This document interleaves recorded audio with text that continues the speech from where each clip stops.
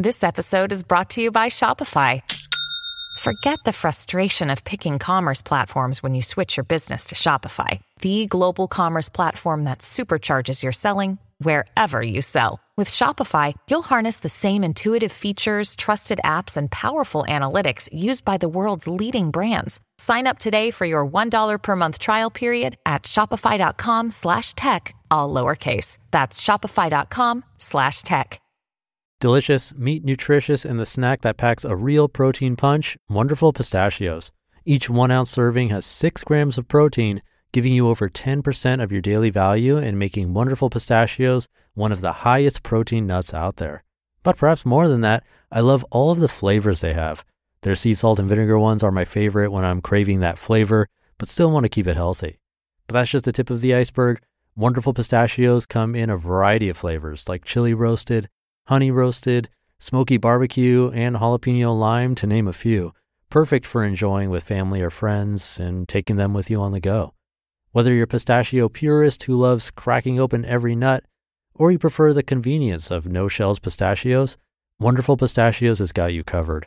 Grab Wonderful Pistachios and elevate your snacking game today. So fill up with a healthy snack when hunger strikes. Visit wonderfulpistachios.com to learn more. That's wonderfulpistachios.com. This is Optimal Living Daily, episode 1546, The Real Reason You're Addicted to Your Phone, by Avi Itzkovich with NirAndFar.com, and I'm Justin Malik. This is the podcast where I act as a personal narrator for you for free, usually from blogs, sometimes from books, but in either case always with permission from the websites, every day including weekends and holidays. I'll keep this intro nice and short for today, so let's get right to it as we optimize your life. The Real Reason You're Addicted to Your Phone, by Avi Itzkovich with NirAndFar.com. Do you constantly check your smartphone to see if you've received messages or notifications on Facebook? Does your phone distract you from your studies or work? Do your friends, parents, children, or spouse complain that you are not giving them enough attention because of your phone? You may be addicted to your phone. The smartphone has become a constant companion.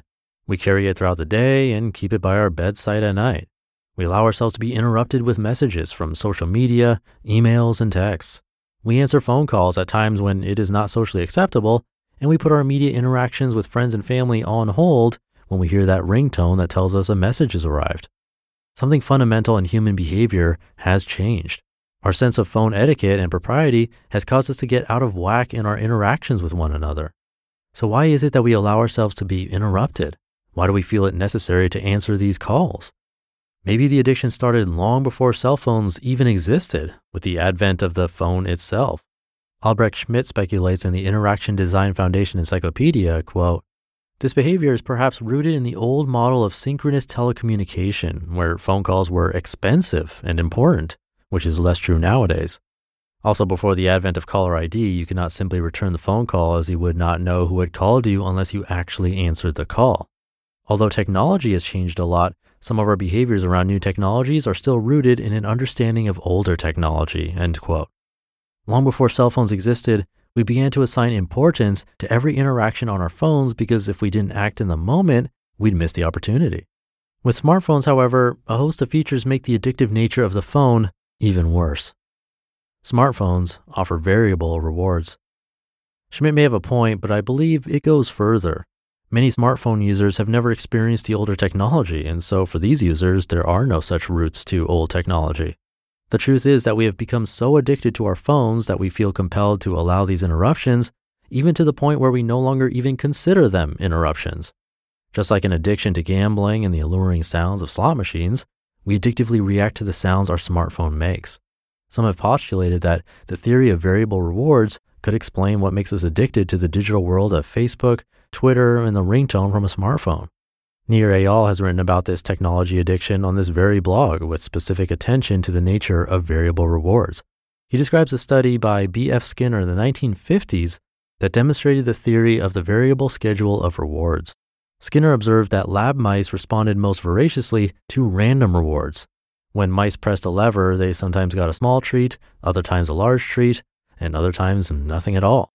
Unlike other mice that received the same treat every time they pressed a lever, the mice that received variable rewards press the lever more often and compulsively. Similar to how mice behave when expecting to receive treats, we eagerly check our phones at the slightest ring or buzz because the dopamine trigger in our brains compels us to answer. The everyday mundane phone messages that we receive frequently throughout the day are akin to the mice's small treats. The big treats are the messages that give us pleasure, a message from a friend, a phone call from a loved one, or that funny video we must see.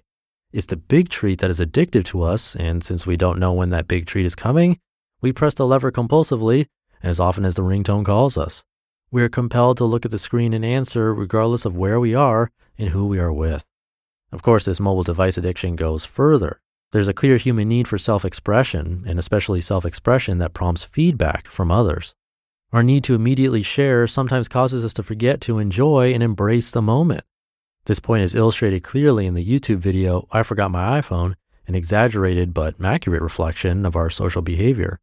As social animals, we need human contact for emotional and psychological health.